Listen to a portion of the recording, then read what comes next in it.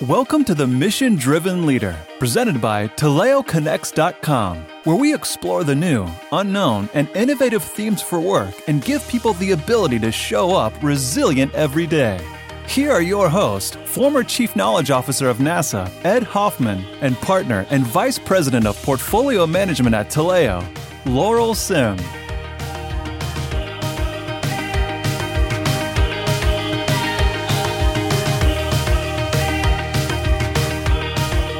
Well, welcome back to the Mission Driven Leader.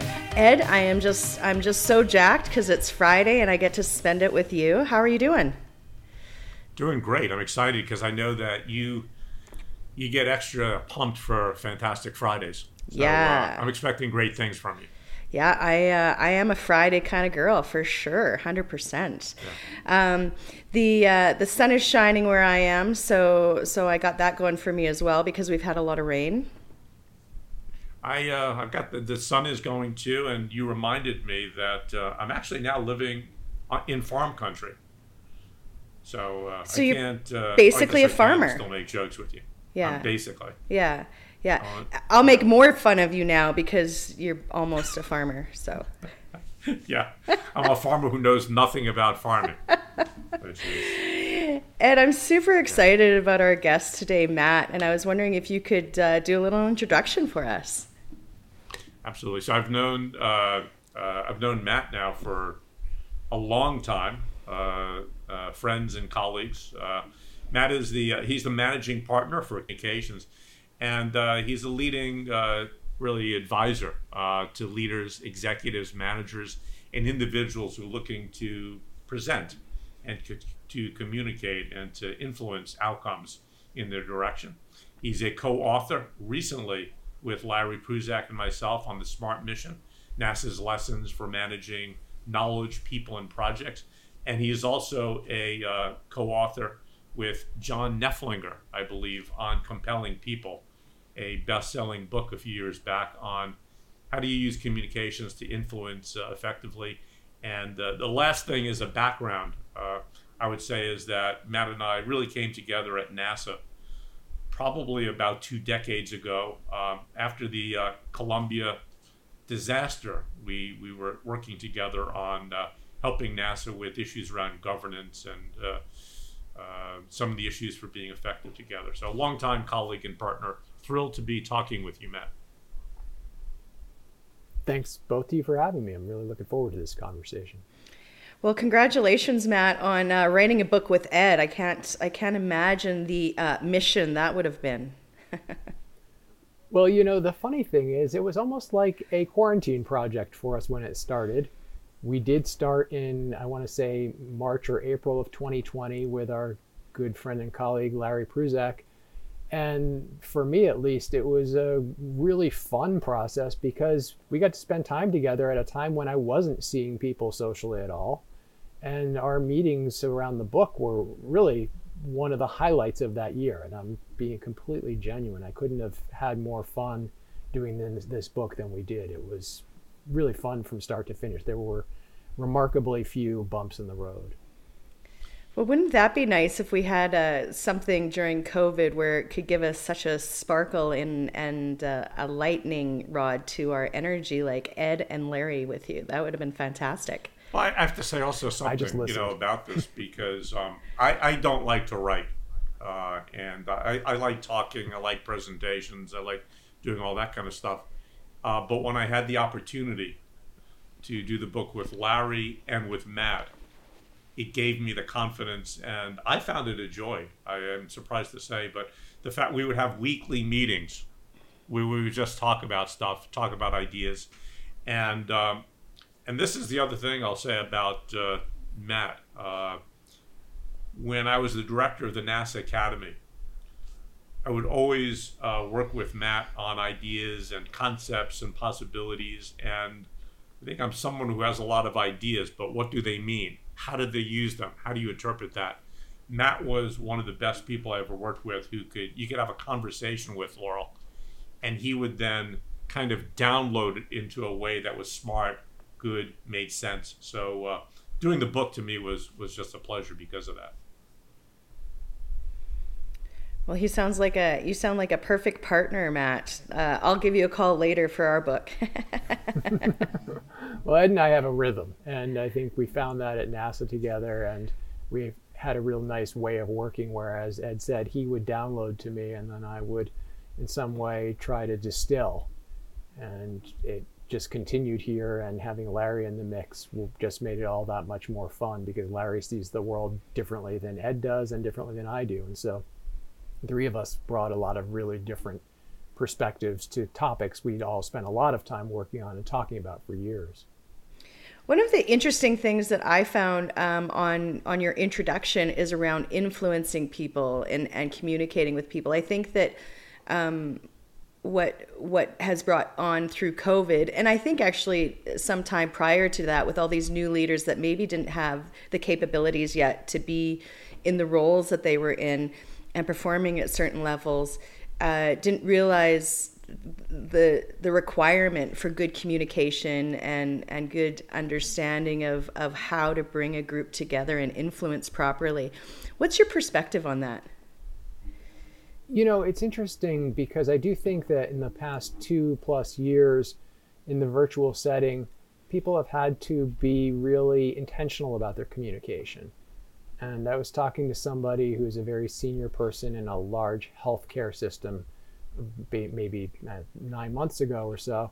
And he said to me, people had to be more on point when they were making a business case and trying to influence people. If you were trying to bring your colleagues along on a decision to make a giant procurement decision or make a giant change management initiative, you really had to make the case more concisely, more clearly, and it required in some way greater intentionality, greater planning, and there was no room for slack as far as the way you did that. And I thought that was fundamentally right, because we don't have these casual interactions with people, because we can't have those little conversations where we buttonhole somebody in the hall and say, hey, I'd love to get your take about this. We have to do all of this stuff intentionally. And so I do think we have to be much more intentional through all of our communication, whether it is larger group communication around a big idea or those one-on-ones that are still a critical part of the way we do this. I'm wondering, Matt. I have all of these pictures. Yeah, go ahead. I was going to, Laurel started with the importance of communications, which is probably smart, because one of the questions we always seem to get when we're talking to organizations together, Matt, on our work, is what really is most important in terms of their issues. And usually it's coming down to communications. And you worked on this. You did co-authored a book, Compelling People. What makes people compelling? So that people listen and people are able to be influential. Well, you sort of hit the nail on the head with the question there, where you said, what makes people want to listen to us? I remember you had a book that had a name sort of similar to that, to this phrase, why should anyone listen to you? I think is the question I'm always asking.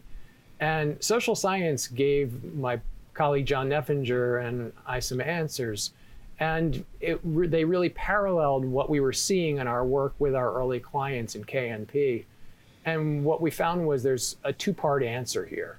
And it's based in something that social science calls social judgment theory. Part of what people want to see from us is that we know our stuff. We're capable.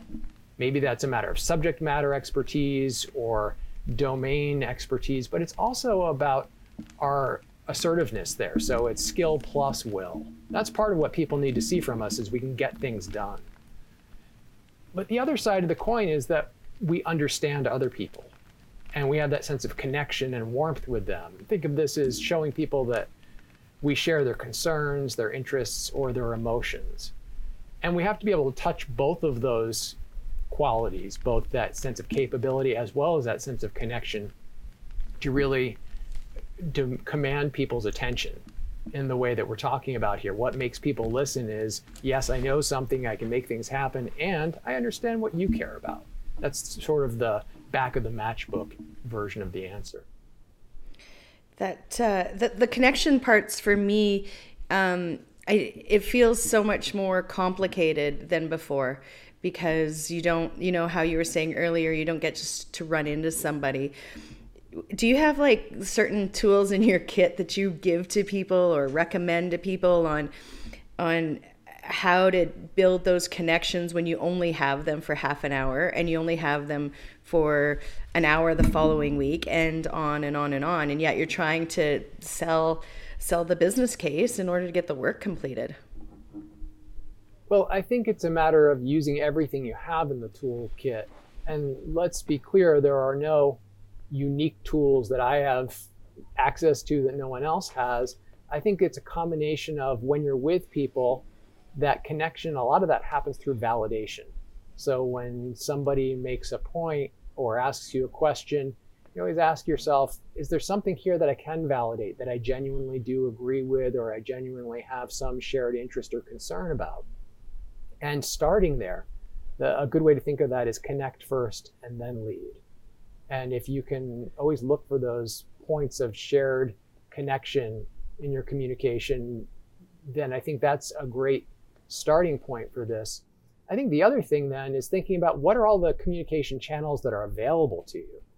And so there are things like we're doing, which is a video conference meeting, but then there's, hey, can I Slack this person or instant message them? Or do we text with each other? Or can I occasionally pick up the phone and call this person?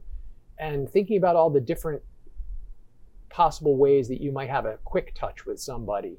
Because I do think that we still do have to have these one-on-ones. And sometimes it's tricky to have to schedule every 15-minute call in your day. And I know that some people's schedules come down that way. And yet I do think we still have to, in some way, try and make sure we do enough of what you might think of as that shuttle diplomacy, that one-on-one with people, so we can check in, see if we can build buy-in as we're moving toward trying to move a larger initiative that requires multiple people going in the same direction. You know, one of the things that I've learned from you, both when you were, coaching me in terms of presentations and getting my mind straight, but also with the students that I've brought you to talk to at Columbia, is really the importance of the preparation time. That in order to know what you know, to be able to communicate a sense of knowledge, but also to create a relationship, it takes preparation time. And I don't know what you would say about that, but I see that you spend a lot of time with how do you get ready? How do you think about things? What are the 4 messages you want to say? How do you take the time to move forward? Ed, you couldn't be more on the mark as far as preparation being such a huge part of improving communication skill. I don't know any substitute other than putting a lot of time into it. And I say this to clients and they roll their eyes, but that's how you get good at this. I think about communication skill not unlike athletic ability or musical ability or speaking foreign languages. Sure, some people have more innate ability to throw a ball or speak a foreign language or to communicate their ideas successfully, but anyone can build skill in this area. And you do it through the same way you build your ability to play a violin or hit a baseball, which is through practice. And that deliberate practice is the thing that so few people really think about. And the ones who put in the time get good at this. And anyone you see who is a really good communicator in the public eye, chances are they put a whole lot of time into working on this. One of my favorite little anecdotes about that, or just little factoids about this, is that Martin Luther King Jr. took 12 different public speaking courses in his life. So this is a person who was both a preacher and raised in a tradition that valued oration, and somebody who really, really valued its importance, understood its importance, and put deliberate practice into this and worked at it. So not all of us reach those heights or need to reach those heights, of course. But the idea that, hey, I'm going to work at this is something that I think a lot of people simply don't even think about when they ask themselves, how can I get better at this? Yeah, no, that really stood out to me in the work that you've done. And I've been a part of that where, I think I know what I'm going to say. I think I know how to create a likability thing. But if you don't think it through, if you don't prepare, if you don't take the time, it comes off, just off track. And I think that's such an important point that my senses is often forgotten. People think if they have the tools, if they know the process, that's all they need to do. But it's really doing it over and over again for any kind of an activity or event. I think that's right. It is a habit. Yeah. Go ahead. Sorry. No, for sure. It is a habit. And I think that, if I reflect on where I'm at, I'm very comfortable speaking. I'm not as strong explaining it in the written word when I can't get in front of the person and it has to be communicated that way. And most of the time I'm like, well, this is like so complicated, and how can I get it in one paragraph so I don't lose their interest but still get enough information through? And I do think that I need a lot of practice in that area, of which it's like I feel like there's a nail going through my eyeball at the idea of having to practice to communicate in the written language. But maybe I'll try. Maybe. Well, I'll offer an anecdote that gives you some sense of how I see practice time. Ed got me this opportunity years and years ago when we were working together at NASA, and it was to brief a very senior and elite group of engineers. Ed, this was the NESC. And this was shortly after the BP Deepwater Horizon oil spill in June of 2010. And I had done a little bit of a review of the lessons learned that the US government had figured out in their report about the spill. And I consolidated this into something that was useful for NASA. And the leader of the NESC, who later became the chief engineer of NASA, invited me to brief a group of, about 40 very elite, very senior engineers at NASA. I have never been more nervous than trying to brief these really, really sharp engineers at NASA on something related to oil drilling, which I'm not expert in and knew nothing about before I read this first report. And for a 40-minute briefing to them, in addition to coming up with a single-page handout that I was going to give them to look at as a substitute for a slide, essentially, I spent 8 hours preparing for that 40 minutes. Now, that was exceptional, and there are rarely times that I think any of us need to put that kind of time in, because there was a lot of learning involved. But I think it gives you a sense of the way I see the importance of really knowing your stuff when the chips are down. Yeah, that's a great example. And again, you are a professional of professionals in terms of communication and doing what you do. And to take 8 hours for a 40-minute presentation, I think speaks volumes. My scariest presentation was with a bunch of grade 9 girls. I was terrified. I'd rather go in front of a bunch of engineers than those grade 9 girls ever again. That was. I get that. How much preparation time did you do for the 9-year-old girls, Laura? I probably did about 4 hours, which is a lot for me. Okay, a lot. Like after I prepared it is a lot for me. I don't normally spend that much time, and the entire time I was so fearful that I wouldn't figure out how to connect with them, and that I was just another talking head, and I really wanted to be impactful on them, and it literally stressed me right out. Which is pretty funny. I have a hard time seeing you stressed out. You seem naturally just cool, calm, and collected. Yeah, and naturally I am. Yeah. But well, that's what. Throw me in a room with teenagers, I'll be a mess. That's what can happen. I wanted to pull back, Matt, to when we first started working together.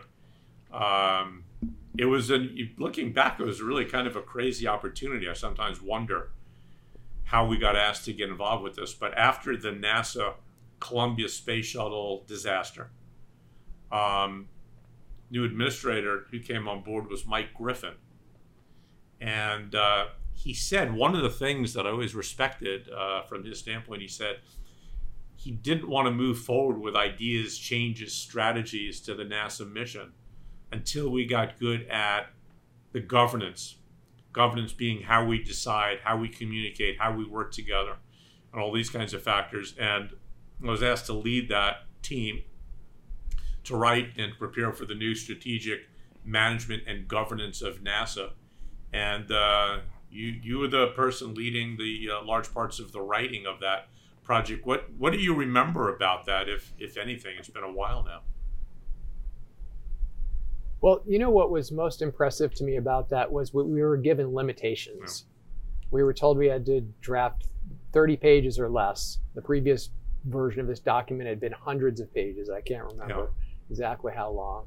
And I believe at first we were told we had 30 days, and I think we got 60 days or something like that. So we had real serious limitations. It was a fire drill in every sense of the word for us, and we worked some crazy hours.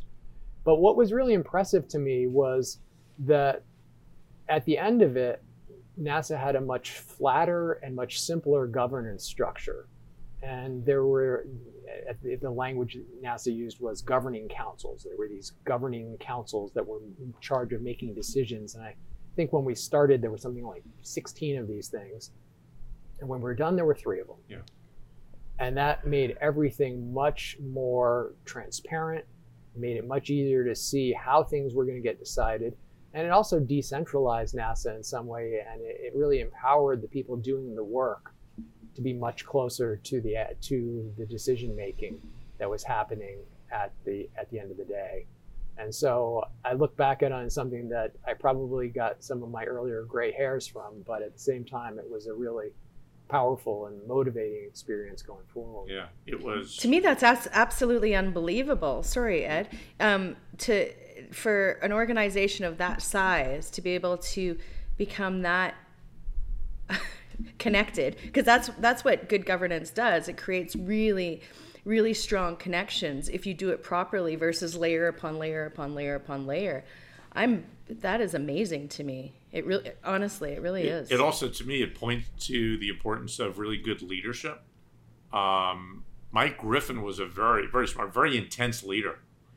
And the previous strategy governance had been over 200 pages and had taken about a year and a half. And I think when he said, I want this to be, I think he said 30 pages or less, and you need to turn it around in 60 days. I think my question was why? I mean, if no one else has ever done, I couldn't really imagine it. And, but that commitment from the leader saying we can do it this way, that this is a different way NASA's going to operate. Rex Jevedon was a senior associate administrator, I think at the time, was very engaged. He would come out and meet with us easily once a week in terms of what needed to be there, what he was looking for. Brian O'Connor, who headed up the shuttle program for a period and was an astronaut and led safety at the time, had heavy focus on the importance of values driving these decisions. And I don't think I've ever experienced a senior leadership that was so committed to something, but also driven towards us getting it out in that time frame. It was a remarkable time. I remember being with Rex and you on a Saturday afternoon. Yeah. We were sitting there toiling away on Saturday afternoons through this, and that was one of my first experiences working with government. And I was just remember thinking, no one would believe this is actually how government does its work. People are working hard. Yeah. And they're really serious and really committed and really passionate about this. The concept around getting it done in 30 or 60 days, and I only want it to be 30 pages or whatever it was. Often, and I wish I could remember the book I read on this, but it's about simplifying the process. Was it the SMART mission? Because the more time you get, well, the SMART mission I haven't read yet because I didn't get a preview. I'm waiting. August 2nd, here it comes out. But it's about simplifying the process. And the second you give people more time and more money, everything becomes more complicated because they need to validate why it took so long. Versus, hey, we can do something really smart and really, connected in a short period of time if we just ask the right questions and are thoughtful about it. But then people are like, you only did 30 pages? Like, where's all the money that I spent? You're right. Yeah, you're right. Sorry. A lot of it probably came, I think, from the tech industry, right, where you're at, which is the importance of agility, the importance of trusting in your people, the importance of we don't have to have words. We're looking for outcomes. And I guess looking back on it, that's what certainly during that time, that's what Mike and Rex, that's what they were really about. We don't need a 200-page document that no one's going to read. We need a 30-page one that people are going to use. I remember we were encouraged to use pictures. I remember that. I mean, even cartoon-like figures to make it accessible and readable. It's really remarkable. I wanted to segue. We worked together for, I guess now it was about a year or so on the book, The Smart Mission. What stood out for you there, Matt, in connection to many of the examples were based on NASA, but also other organizations, modern kinds of issues, and from strategic management and governance, what was that, 15 years ago, to the Smart Mission today. What stood out for you in terms of lessons or key points? Well, what stood out for me was that when we were talking to people for the book and doing some research and finding much newer cases and stories of people using the principles of the Smart Mission, they were using the same fundamentals that we were talking about 15, 18 years ago, but they were doing it through the lens of today's technology and today's workspace. So one example that comes to mind was a project that came into being just as we were starting to write this book. It came and it went in 37 days. It was called Vital, and it was a project at the Jet Propulsion Lab in Pasadena, California, which is one of NASA's centers. It's connected to the California Caltech. And they were trying to figure out how can we help with COVID, because the news of the pandemic had already hit there even before the real brunt of the impact was felt. And it was clear that there was going to be a worldwide need for ventilators, and there were not going to be enough parts that were certified healthcare parts.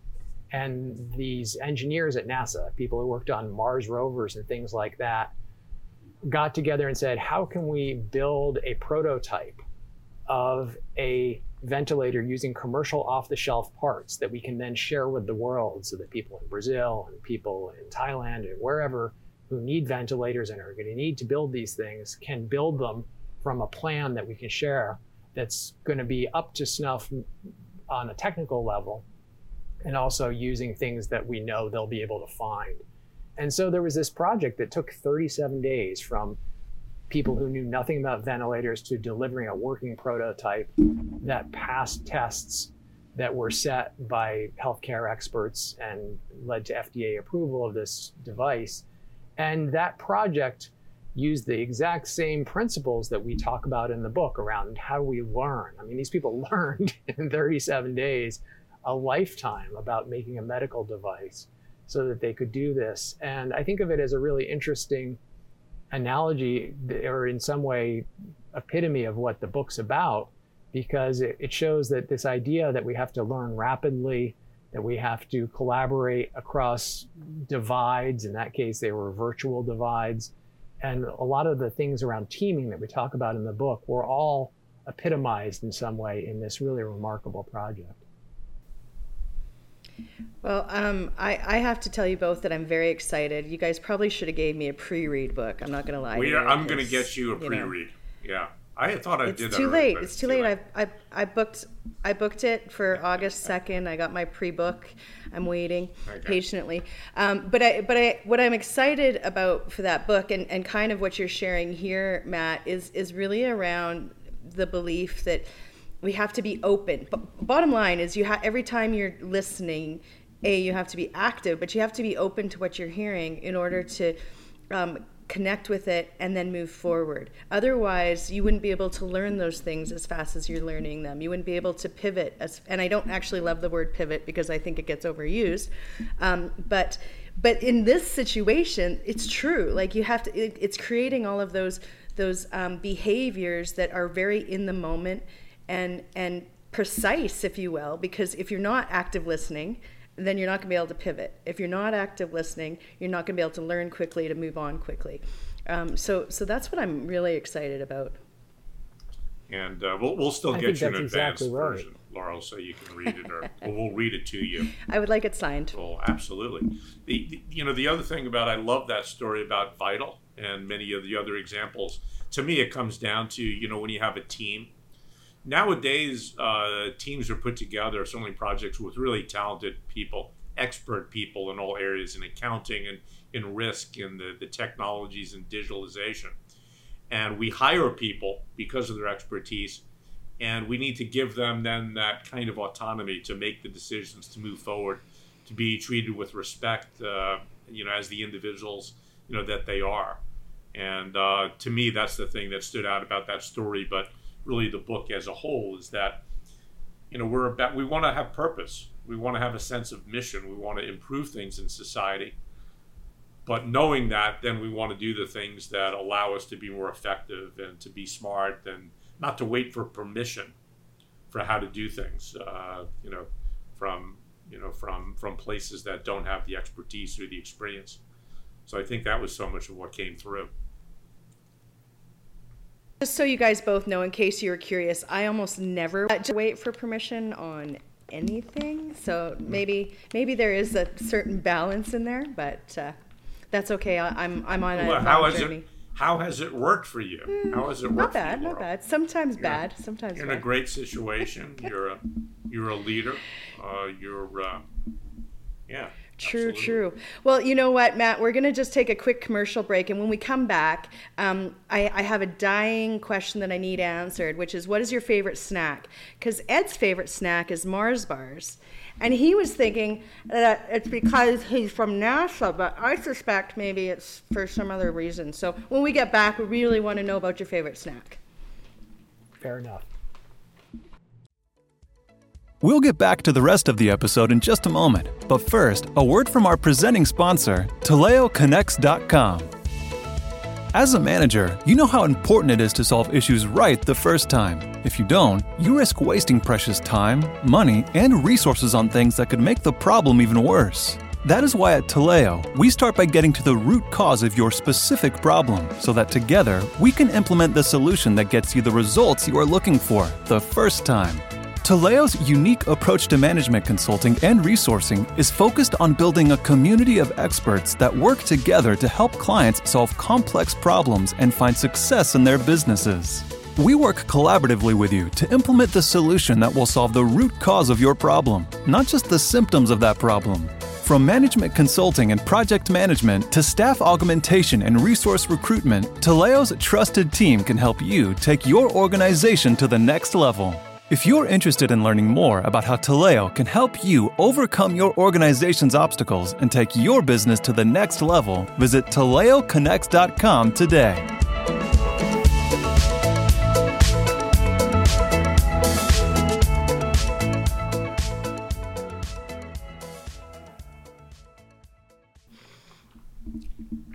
Well, back to the mission-driven leader with Matt. Matt, I had that dying question of your favorite snack, and the world needs to know. I love the Mounds bar. Got the coconut on the inside, the dark chocolate on the outside. Can't beat it. Coconut, yummy, yummy, yummy. You would think these companies would send us now Mars bars and Mounds bars, right? I'm open, by the way, to change. If someone wants to send me bars of candy or something like that, or I'm open to explore new possibilities. That's really good of you. Yeah, that's really good of you, Ed. Okay, I'm going to change us for a second, and I'm going to be a little controversial. Because controversial? I know. Is this going to be about farms? That's all I'm going to say. It might finish off with some farming. But so when you were talking about the social judgment theory, Matt, here's my situation. When I started off in my industry of computers and systems, I was almost always the only female in the room, and it was an all-boys club. And it was not to be rude on your hair color, Ed, but it was the gray hairs in the room continually judging me and asking me to get the papers, bring the coffee in. And that's lasted my entire career. until I establish myself. And now I'm no longer seeing the old boys club. Now I'm seeing the young frat party, because now I'm part of the old boys club because I'm so old. And so now I'm feeling like it's the same thing, with the same generational behaviors. It's like we haven't really evolved properly. And when I think about the social judgment theory and how I've been able to maybe break that glass is through the skill and the will. And I think more the will than the skill for me. But it pisses me right off. It pisses me right off because we shouldn't have to fight as hard as what we do as the females in the room and other minorities for sure. So I'm just wondering your perspective on that and correct me, fix me, make me better. I'm glad you're asking Matt that question. So I won't say. I mean, that's what she said, right? You want to hear from Matt? I think this is at the heart of the book, actually, and it is actually the second section of the book deals with exactly this question, not just around gender, but around stereotypes in all kinds of different ways. You're absolutely right. Look, I'm not going to tell you anything about your lived experience. You know this. You've faced this stereotype and this backlash around this through your career, and you've figured out how to maneuver it in some way that's worked very well for you, obviously. But you are absolutely right that this is one of the fundamental challenges about how this social judgment theory works. Just a little sidebar about that. Two of the people who wrote the seminal paper in this, a woman named Susan Fiske at Princeton and Amy Cuddy from Harvard Business School, they were writing this to figure out the question of how people made social stereotypes, use social stereotypes at work. And so it was really actually addressing this very head on. And this is something that everybody who's not from, quote, the dominant group figures out in their own way. I'm not going to overgeneralize about other people's experience here. But I do think that this is fundamentally one of the biggest challenges for people in workplaces today is how do we decide the extent to which we're going to buck these stereotypes that people hold up against us and figure out how we're going to maneuver around these things, or how we're going to reject them, or how we're going to in some way break through. And there's a whole lot to say about it around gender as well as around race, gender identification, sexual orientation, physical ability or disability, age, their body type. All these things figure into the judgments people make about each other, and it's complicated. let's just put it that way. It is complicated, and I guess I'm at that point in my career where at certain points I ask myself, do I have the energy to put in right now for the social theory, right? Like the skill then will, because it's like, if you brought me in, then why don't you just see my value? Why do I have to defend every component of it while you have your personal party over there? Like it just, and this is where the donkeys come in. I'm like, well, I knew the donkeys were going to be showing up someplace. They were going to. Yeah. There you go. Where else do you get this? But they are. It's the. I say, well, quit being a donkey, but let's not distract from what a really great donkey is. A donkey is actually there to protect. Right, they're put in like with a herd of horses to protect from the cats. Like we've got big cougars out this way, Ed. Wow. And so you put a donkey in with the horses to protect the horse. And so I call them donkeys. Yeah, wow. yeah. See, there you go. I'm just farming you up every day. And so when I call them donkeys, we have other terms for donkeys that people use on a regular basis, but it's these people that choose to protect their area, and they see me as the cougar, which we shouldn't call me a cougar often. That's not as appropriate. But they see me as the cougar coming in, And until I prove to them that I'm just another, another donkey, kitty cat, whatever. Yeah. Like until I can prove that, they've got their hinds up to kick and protect. And I wish there was a faster, more productive way to come into organizations. Because like you, Matt, I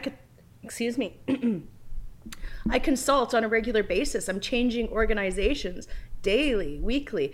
And the faster that we can become a cohesive team, the faster we get results. So it frustrates me, these donkeys. It's an interesting point. I mean, when you started talking about donkeys, I didn't know where we were going to go. But one of the things that I think, and it's connected again to this notion of a smart mission.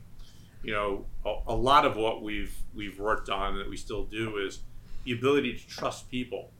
That if you've really done a good job of identifying talent and expertise, how do you build your team? How do you help it continue to grow? How do you promote conversations and the importance of communication? How do you get all these things out there? And if you do, then you can trust more innovation, right? You can trust doing things differently. But one of the things that I see is we've come from a society where for a long time the key goal wasn't leadership, it was management. And the emphasis of management was to control. Don't let things get out of hand. So now you're in 2022, and you're dealing with epidemics, you're dealing with climate, you're dealing with technology, and you're dealing with people working from all over. And basically the VUCA environment is one of, you cannot control it. You really need to provide the leadership, the exchange, the conversation, and the trust for the ability to innovate. So the donkey, as you're describing it, is the desire to control things, make sure make sure that we're doing things the right way. But in an environment of rapid change, probably different ways it needs to operate. I don't know, maybe I'm giving too much thought to the donkey metaphor, but I got excited about it. So let me go somewhere else with that, Laurel, and I'll share.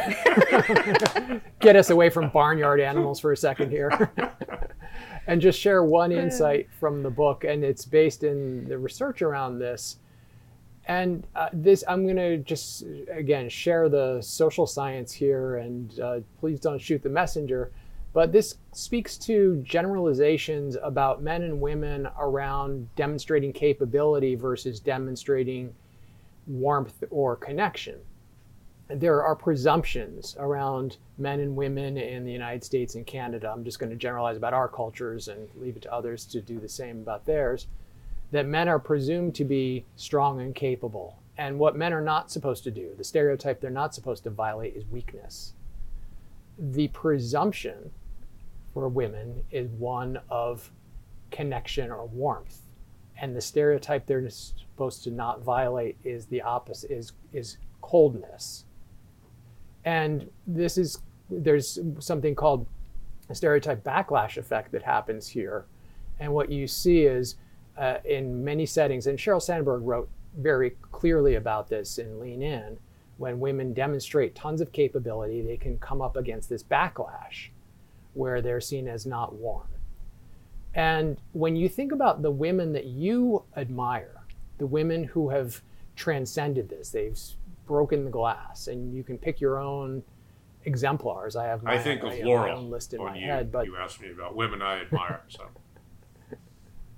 Thank you. When you think about people who do this well, the difference I think you'll fundamentally see between the men who do this and the women who do this is the women who do this are incredibly connected. They demonstrate a ton of this warmth or sense of connection because they're keenly aware of this double standard. This is not a level playing field. It's not fair. And yet they know that in order to thrive, they don't turn their strength down, they turn their warmth up. And so, again, think about the people you would call these really incredibly admirable women leaders at any level in any kind of setting. Chances are, if you close your eyes and imagine this person, you have this feeling of their charisma.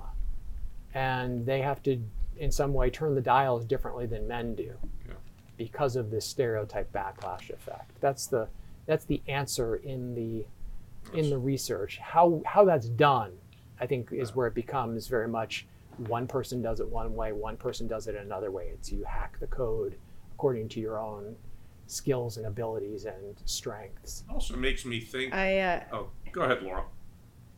No, please.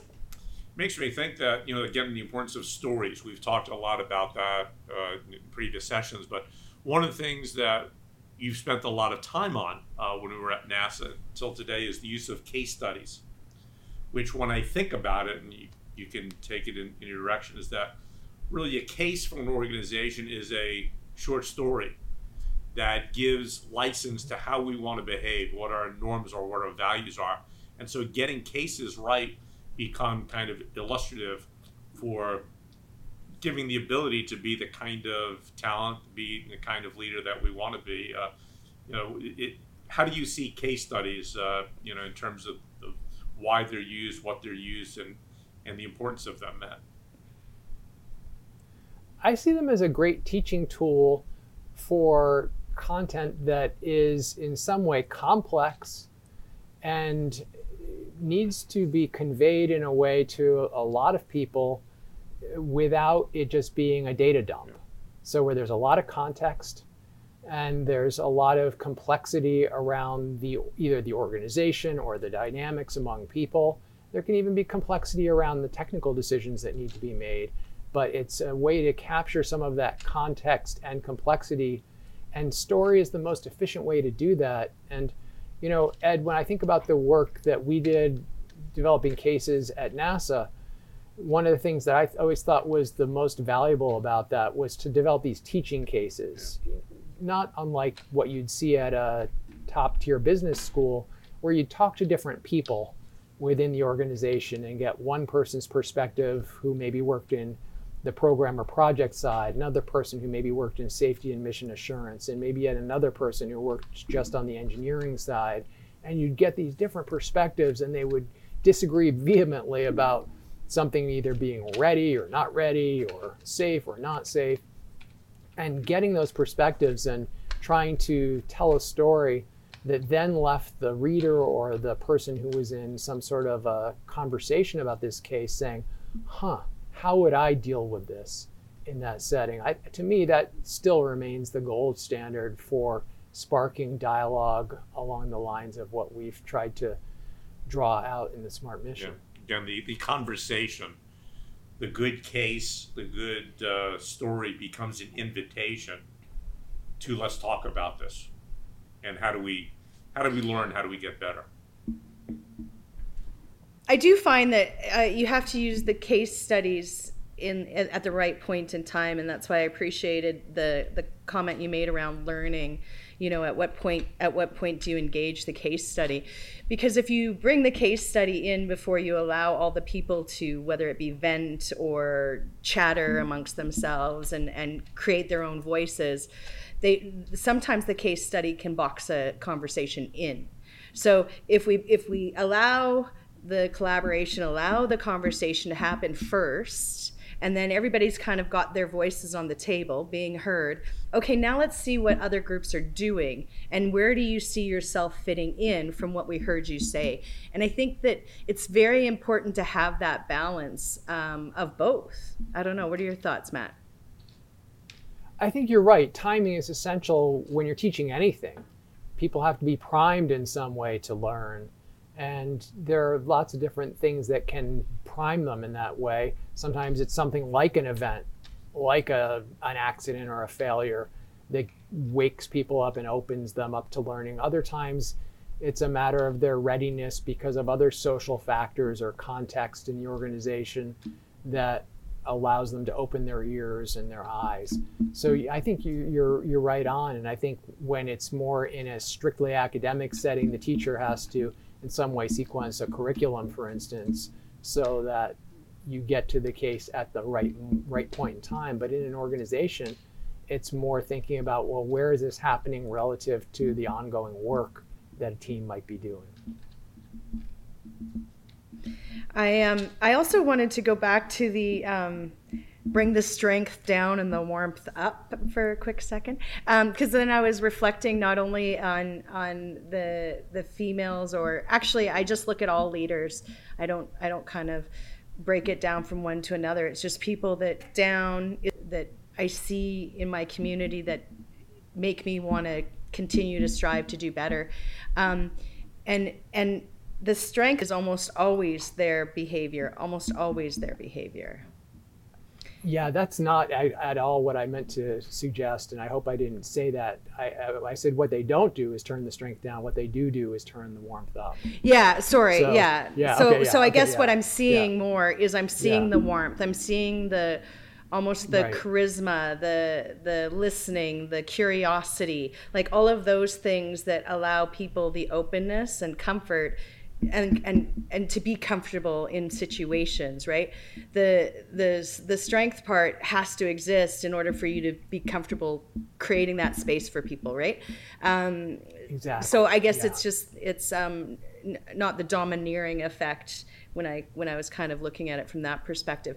Mine is I tend to use humor and curiosity as my way in for conversations, and I find that I ignore comments that might create biases or could potentially create bad behaviors because I'm completely indifferent to the silliness of it, except for on days I'm exhausted, right? Or except for when I've had my fill for the week, those types of things. And I think people really need to be self-aware when they're walking into something like that if they can't bring that warmth up for the day, or that the energy, whatever side it is that they need up for the day, if they can't bring it up, what do they do then? Do they just kind of sit back, be a wallflower? Like, what is it that you would recommend in those situations? Because you can't be on every day. No, you're right. And there's a resilience question here, because if you're constantly feeling like you're not being your authentic self in some way, then you're going to burn out. And I do think that when you think about presence isn't something that somebody has 24/7. It's something that you have to summon for moments where your presence is required.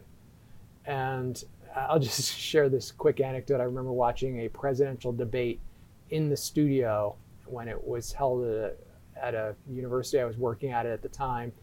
And there were all these presidential candidates, and as soon as they would break away to commercial break, the lights would go off on their faces in the sense that all that charisma that was beaming out when the cameras were on them would just drain away.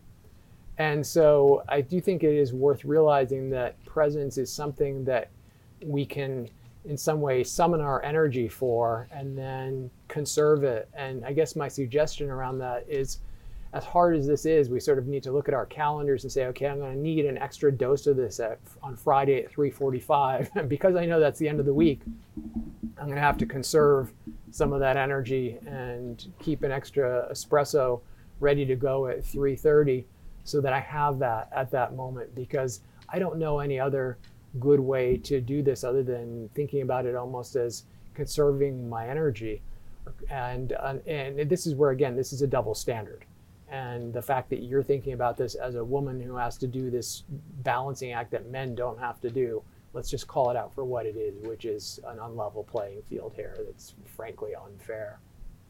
Yeah, but I love it is unfair, but I'm over it because I'm a good little feisty girl. But what's interesting in that comment, and I'm curious what you do, Ed, is I actually know that when I go to a conference, for example, that I have to have high energy. People expect Laurel Sims energy because she's pretty flamboyant, if you will. And so when I'm at a conference speaking, the energy's up all the time. And I am like, the second I go to open my hotel room door, I'm like, like completely and utterly exhausted. And I always leave myself an extra day in the hotel to rest before I head back, because otherwise when I get back, I'm just as exhausted, if not more.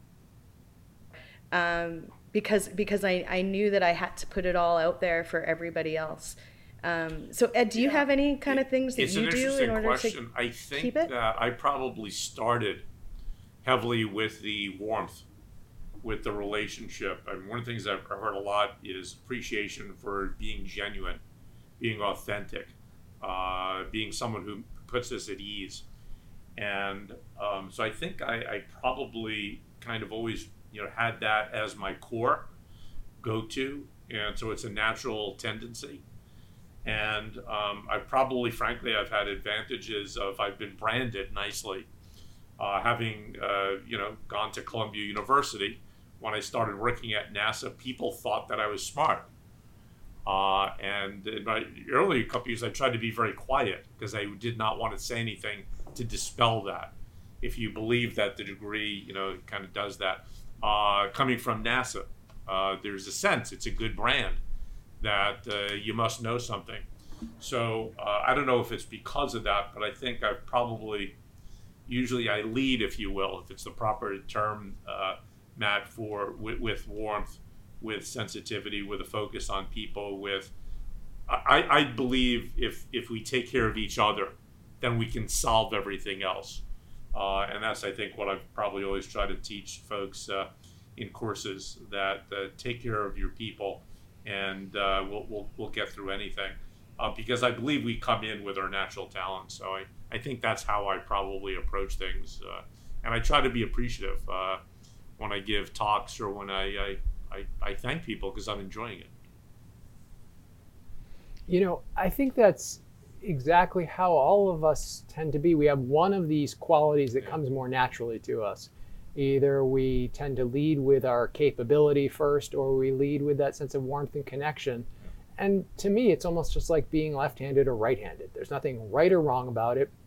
And the question is, whichever one of those set of muscles is not the one you prefer to go to immediately, can you at least be coordinated enough so that when you pick something up with both hands, you don't drop it? And you get over the threshold with the thing that doesn't come as your first instinct. And that, I think that you can be a good leader having either of those as your default, regardless of whether you're a man or a woman or whatever you bring to the table. I've seen all the various combinations over the years in some way.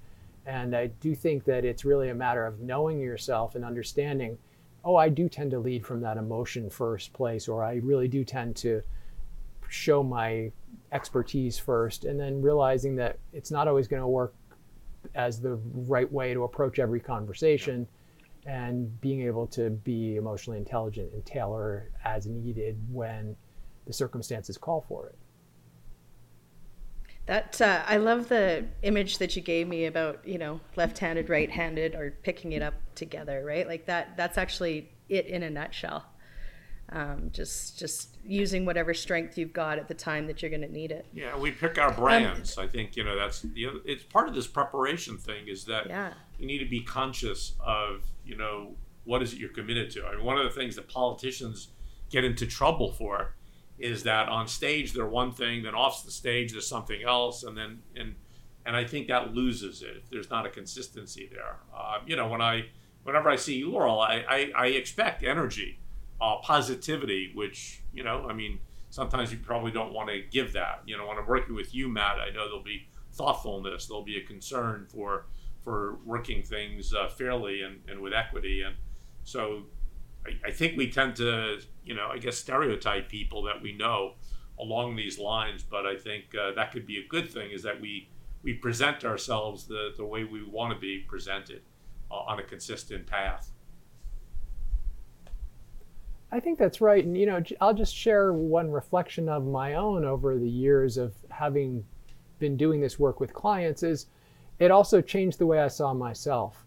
And I'm a fairly cerebral person. I've learned that about myself through this work. And I referred to the research studies before that informed some of the work that I do with clients. I'm that guy who reads the papers and cites the research. That's not everybody's thing. That's not the right way to approach a lot of conversations. And it's something I have to know about myself, that's a fairly cerebral way to interact with people. And so knowing that, I've worked on becoming a more warm and approachable and connected person because I saw the limitations, quite honestly, of my default. All of us have these defaults that are just who we are. And I think that to a certain extent, there's a tension between being our authentic selves and also being adaptable and thinking to ourselves, where can I grow?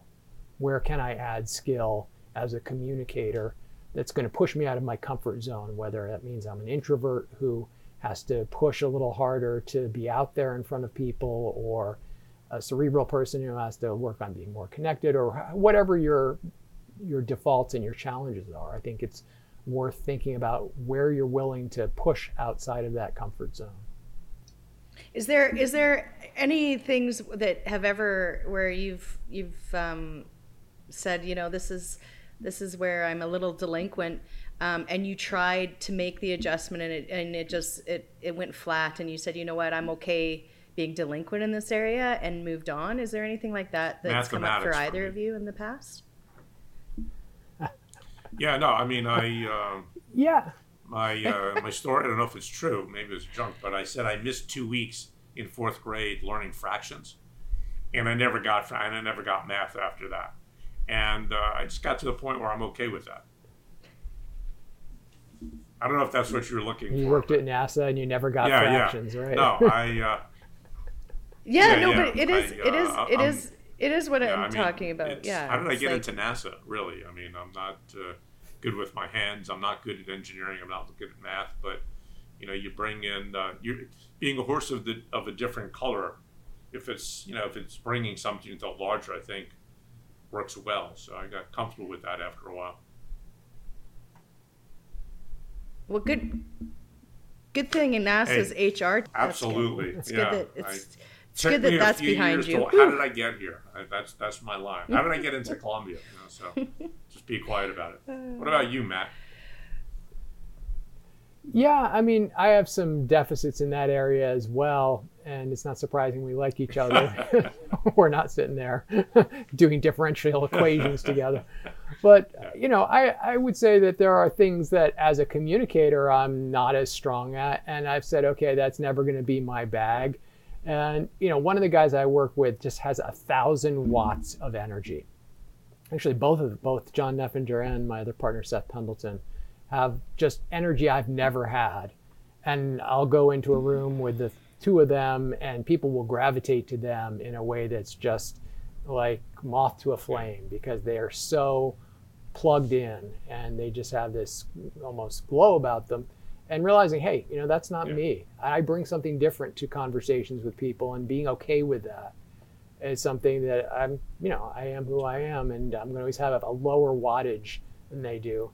And that doesn't mean that I can't still be a useful light in some closet somewhere. That's great.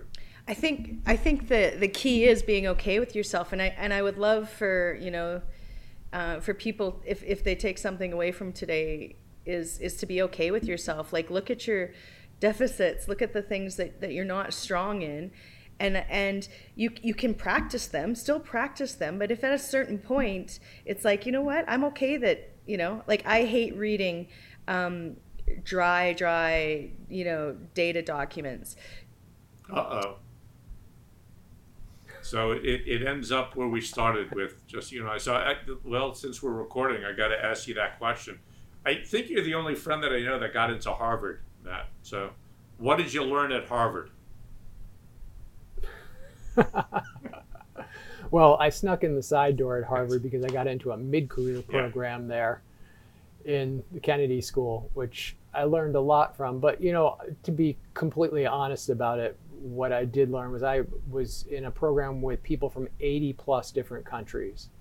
And I just learned to be a good listener at Harvard. Honestly, one thing that it really changed for me was just being somebody who could really just sit back and listen and try and absorb as much as I could from people from such diverse backgrounds and such diverse professional circumstances. And so, if anything, it just helped me become that much better a listener. To listen, to get that. I thank you for that. Yeah, no, it's quite quite an accomplishment. And as we've worked together, you've pointed to different ideas. I know the work of Joe Nye on power is one of the things we've talked about over the years. So, well. Yeah, that's interesting. I worked with Joe Nye when he wrote a book called Soft Power, and soft power, for those of you listening to this, is the power of attracting people to your position rather than either forcing them with coercion or bribing them with carrots, essentially. And Nye's made a tremendous impact on the world of foreign affairs around this idea of how to use influence and set the agenda and move people through things like values and culture. I think on a personal level, I realized years later that a lot of the work I'm doing is really very parallel to that. Yeah. This whole idea of understanding that balance between your capability, your ability to execute, but then this sense of connection or warmth. It really is, how do you exercise soft power as an individual as opposed to a nation state? Absolutely. Yeah, well, it's funny how these things come, right? We follow our own paths at different times. My doctorate was around participative forms of leadership. And you never get away from it, these things that you study. So much of it is about the collaboration, the participation, the engagement, conversation. So that's very interesting. Laura? Yeah, sorry, I took my own coffee break that time. Sorry for that. I pulled the plug. Matt, Did you see that? I pulled the Yeah, plug. you did. You literally, yeah, you just ruined me. Yeah. Matt, unfortunately, we're getting close to the end of our chat here. But one of the things that we always like to ask our guests is, what is your superpower, and how do you personally water that power in order to make sure that it's ready to perform as you expect it to? I think, gosh, this is a hard one. I think the thing that I keep doing is that I keep learning, and I keep committed to learning. And so I'm always pushing myself to learn something, even if it has nothing to do with what I'm doing during my working day. And so the ability to just keep accruing new knowledge and learning is the thing that I do that I think keeps me relevant and keeps me fresh in what I do. And I do it by doing things outside of work and forcing myself to learn things that are really not even that easy or that I'm not even particularly very good at. Is that by reading them? Is that by doing an activity? What does that look like? Yeah, some of it's reading, but I'll give you another example. I used to be a professional musician and I played the bass primarily. And since COVID, I've been teaching myself jazz guitar. And I'm not really good at it, but every day I play for an hour or so and I push myself to learn things that I didn't know before. And I find that it expands my neuroplasticity. It makes me think about things a little differently than I did before I started doing this. And sure enough, it's getting easier after a couple of years too. That's fantastic. Ed, do you play any musical instruments? I used to play the drums in school, but I was told I was too loud. But I was every drummer's too loud. I was a drummer. That's. And I kept being told, "Can you play lower?" And play the drums. I studied piano when I was young, and I tried to pick up the guitar, but I didn't stay to it. I would have loved to have actually stayed with that for a while, but probably drums is the instrument that if I had to go to, I would play. Very cool. What well, about you, Matt, Laura? the idea. What's your instrument? Oh, my voice. Yeah, my voice. I did sing when I was young, but then I was, never as good as some of the other people. So then I just stopped. I'm like, no, if I'm going to put the time in and really put the energy into it, it has to be rewarding on the other end. And it was never rewarding enough because I wasn't good enough at it. What was your go-to song? Well, I went, I was a churchgoer, so Hallelujah was always a big favorite for me. Yeah. All right. Yeah. I can hear there you go. that. It wasn't one of, those songs that I was singing earlier to you a couple episodes ago, like Baby Got Back. that's No, funny. different. Yeah, different. But it is a song by a great Canadian. Yeah. Yes, there you go. Nice. So thank you so much for that kind of picture into what the greatness of Matt is, because I do think that there's a lot to be learned about being uncomfortable and trying new things on an ongoing basis. And I, in fact, do that quite regularly with all of my nieces and nephews. They're like, well, Auntie Lou, which is my nickname, Auntie Lou will always say yes. Like, she might not know how to do it and she might not like it, but she'll always say yes to us. And they're right, because I'm like, well, as long as I don't break bones, we should all come out of this okay. But I question if I would do that without them. They're kind of my igniter, if you will, and I don't know if the flame would rise as high without them forcing it on me. I would like to believe so, but they sure do a great job. That's why they love their Aunt Lou. Yeah, that's right. A little bit of Lou. Being around people who open us up, engage. Yeah, no, I've had a wonderful. I always do with Matt. I loved the working together with you at NASA, and then getting back a couple of years ago has been really joyful for me. So I love your insights and the exchange and the fun. So thank you for your time today. Yeah.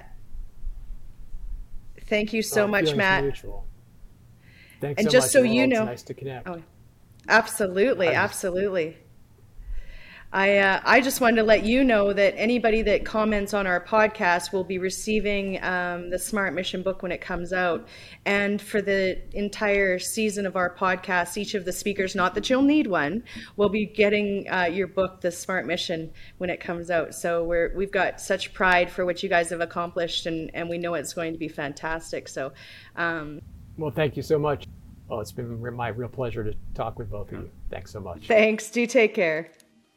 Thanks for listening to the Mission Driven Leader podcast presented by TaleoConnects.com. Be sure to subscribe to the podcast and leave a review wherever you listen to the show. Production of the podcast is by @Heart Creative and can be found at @HeartCreative.com.